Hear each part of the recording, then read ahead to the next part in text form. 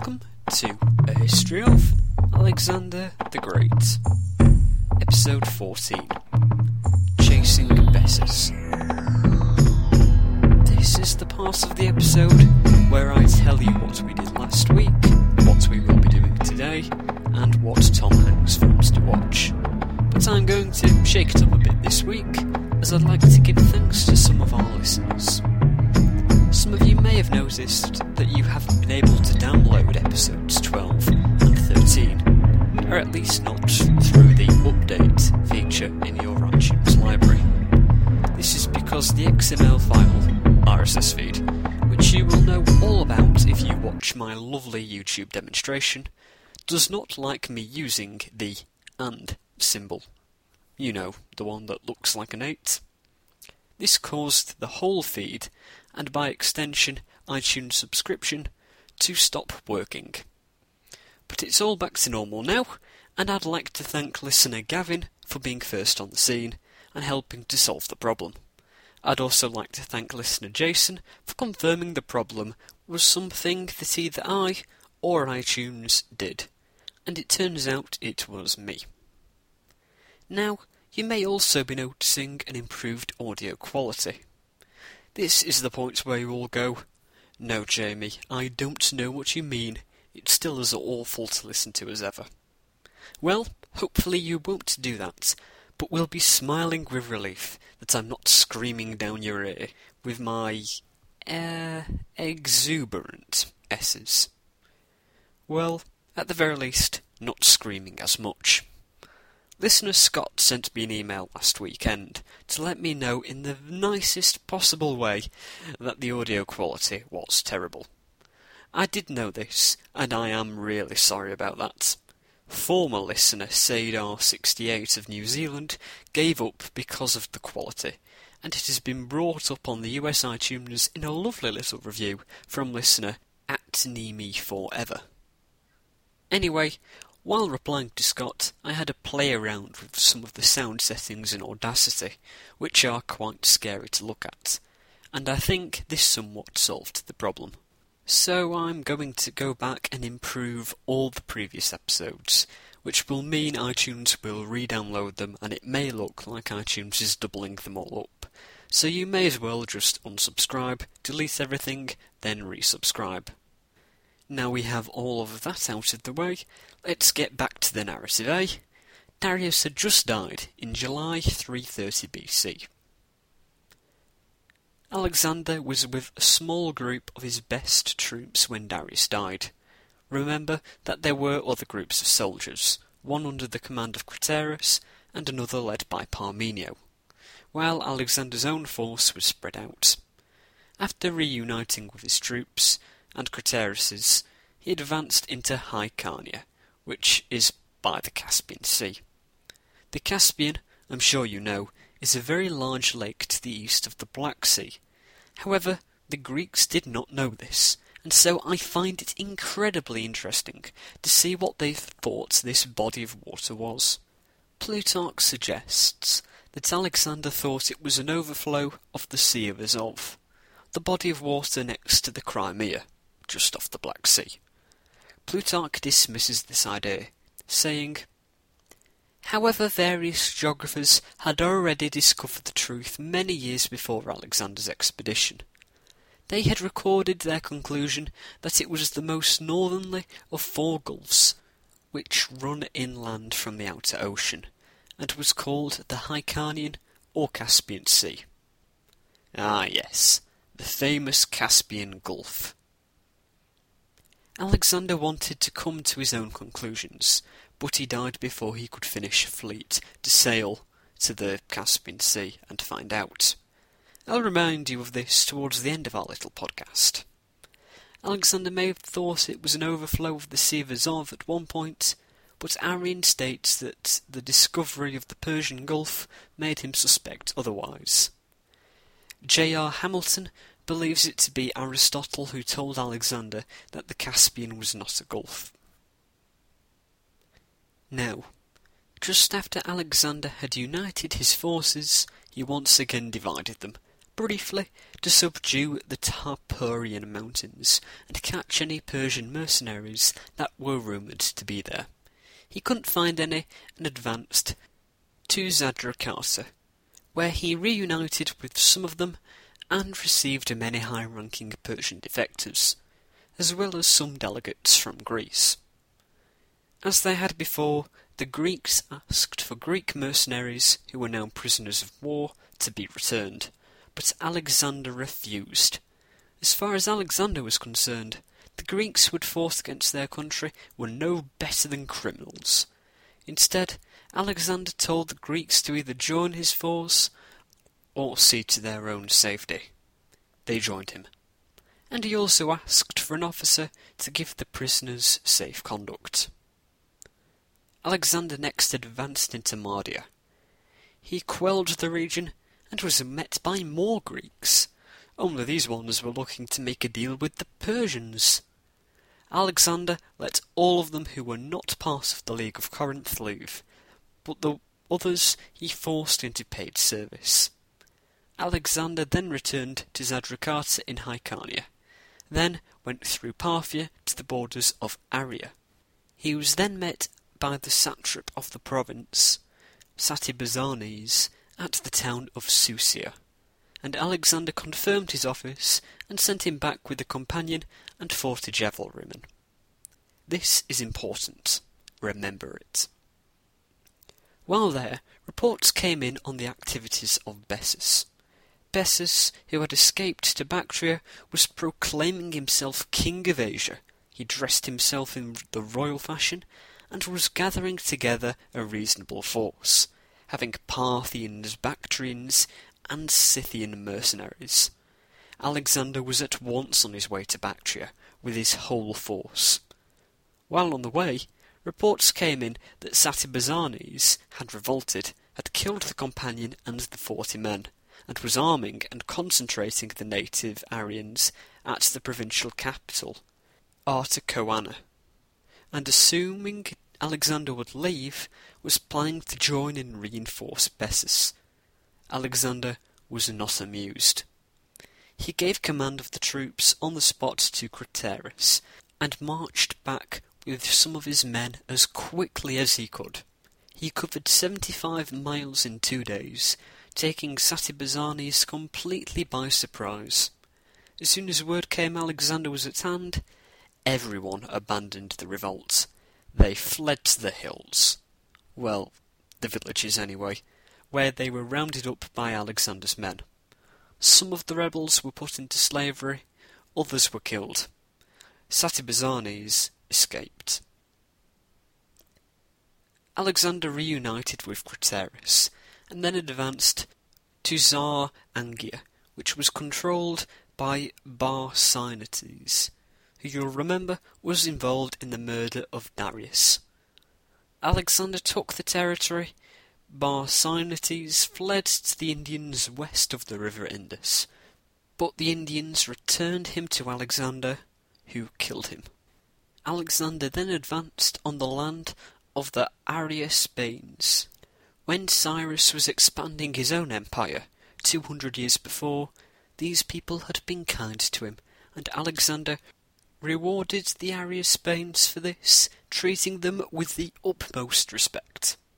This policy was clearly influenced from the death of Darius. As you can see, Alexander playing the parts of his successor to perfection. This was part of Alexander's grand conciliatory policy, which tried to unite the Persian and Macedonian peoples, which we will discuss more next week. Alexander continued his subduing of various tribes on his way to Bactria, until a report came that Satybazanes had been reinforced with 2,000 cavalry and had returned to Aria and had again gone into revolt. He would not go in person this time, sending the Persian Artabazus, along with a pair of companions, as well as ordering the satrap of Parthia to help. They were even more successful than Alexander, managing to kill Satybazanes. Alexander continued on his way to Bactria, crossing what Arrian calls the Indian Caucasus. considering the mountain range an extension of the Caucasus around modern Armenia, Georgia and Azerbaijan. We today call these mountains the Hindu Kush. This was a hard slog. It was by now the winter of 330-329 BC, and Alexander was marching through snowdrifts. Bessus tried scorched earth tactics to stop Alexander advancing into Bactria, hoping a lack of supplies would force Alexander to stop. Bessus only had around 7,000 troops, no match for Alexander, but Alexander just kept going. Bessus retreated across the river Oxus and burned his boats, hoping this would stop Alexander, but he left Bactria undefended, which of course surrendered to Alexander, who then made for the Oxus. The Oxus, the modern Amu Darya, is almost 1,500 miles long and flows into the Aral Sea. Interestingly, look at a photograph of the Aral Sea. Formerly the world's fourth largest lake, it is now less than 10% of its original size, and has been called one of the world's worst environmental disasters. It is something I do know about, but yet I'm shocked every time I hear it. Anyway, the Oxus. It is a deep, wide river with a strong current and a sandy bottom, making it impossible to drive piles into its bed, making it impossible to build a bridge. Although the bigger problem would probably be that there are barely any trees in the Eurasian steppe to collect wood for a bridge, or boats. First things first, Alexander dismissed his troops, who were unfit for service, along with the Thessalian volunteers. Then he got to work on how to cross the river. His solution was to have the hides which served the men for tents collected and filled them with dry rubbish, then sew them together to make them watertight. Within 5 days, the men had crossed the Oxus on these. Bessus had again failed to hold back Alexander. Alexander was en route to Bessus at his fastest pace, when reports came in that Spitarmenes and Datathorenes were planning to arrest Bessus. These reports were inaccurate. They had arrested Bessus. Alexander slowed down the assault and sent Ptolemy ahead to negotiate on his behalf. After covering a 10-day march in 4 days, Ptolemy reached where Spitarmenes and Datathorenes were holding Bessus. Ptolemy announced if they surrendered, there would be no punishment to any Persians. They promptly surrendered. They all returned to Alexander, and Ptolemy asked Alexander how he wanted Bessus to be brought to him. Alexander replied he wanted Bessus to be stripped and put in a dog collar, and be placed on the right of a road which his whole army would march past. The orders were carried out. Alexander stopped his chariot when he passed Bessus, and asked him why he treated Darius, his king, kinsman, and benefactor, so poorly, seizing him and putting him in chains before killing him. Bessus said that many had done this to Darius, not just him, and that he had done it to please Alexander and save their lives. Alexander ordered him to be whipped, and at every lash a crier would repeat his excuses. He was then sent to Bactria to be executed. Plutarch states that he was executed by being tied to the top of 2 trees, which were bent so their tops almost met. Then the trees were sprung back, ripping Bessus in 2. This marks a change in our story. Since episode 4, I've been telling you of the Macedonian and Greek campaigns against the Persians. Now this campaign is effectively over. This will result in a change in the show's format. Rather than running a comprehensive narrative, which I have for a while, in the next episode I'm going to condense Alexander's campaigns in Central Asia into a few topics, mostly several plots and conspiracies. The episode after will resume the narrative, beginning a series of episodes in India, before bringing Alexander back to the centre of his empire, where he will make many plans, but death will come too quickly to see these plans fulfilled. Remember to go online and visit our website, thehistoryofpodcast.blogspot.com. Follow us on Twitter at twitter.com/thehistoryofpod, and like us on Facebook at facebook.com/thehistoryofpodcast for the latest news. Check out the YouTube channel, youtube.com/thehistoryofpodcast. And if you have any questions about anything, don't hesitate to send me an email at thehistoryofpodcast@gmail.com. If you want to support the show, here's an idea. Go to the website and click on the Amazon banner. It will take you to the regular Amazon store, where you can buy their products. If you do, I'll get a small cut of whatever you spend. Hey, Christmas is coming, and if you want to buy some presents, what a great way to do it. This week, I'm going to recommend a book I'm reading at the moment, and indeed stayed up much too late last night reading it. It's called 11/22/63 and is by Stephen King. I'll read you the blurb. Jake Epping is an English teacher in Lisbon Falls, Maine, who makes extra money teaching in an adult education program. One day, he receives an essay from one of his students, a harrowing first-person story about the night 50 years earlier when Harry Dunning's father came home and killed Harry's mother, his sister, and his brothers with a sledgehammer.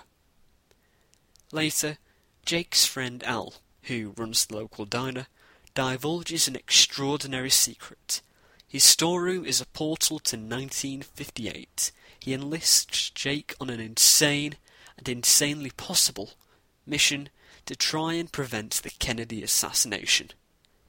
Inspired by the desire to do the right thing for Harry Dunning, Jake leaves a world of iPods and mobile phones for a new world of Elvis and JFK, of big American cars, root beer and Lindy hopping. It is a haunting tale of a troubled loner named Lee Harvey Oswald and a beautiful high school librarian named Sandy Dunhill, who becomes the love of Jake's life, a life that transgresses all the normal rules of time. With extraordinary imaginative power, King explores the culture of the era and weaves it into a devastating exercise in escalating suspense. 11/22/63 is a love story, a tribute to a simpler time and place, and a heart-stopping what-if tour de force, the like of which no one has ever read. I'd like to thank Peter John Ross for the music, and thanks to you for listening. Join me next time for the executions of Philotas, Parmenio, and Cleisthenes, along with the murder of Clytus, and maybe, just maybe, if you're really lucky, more advertisements.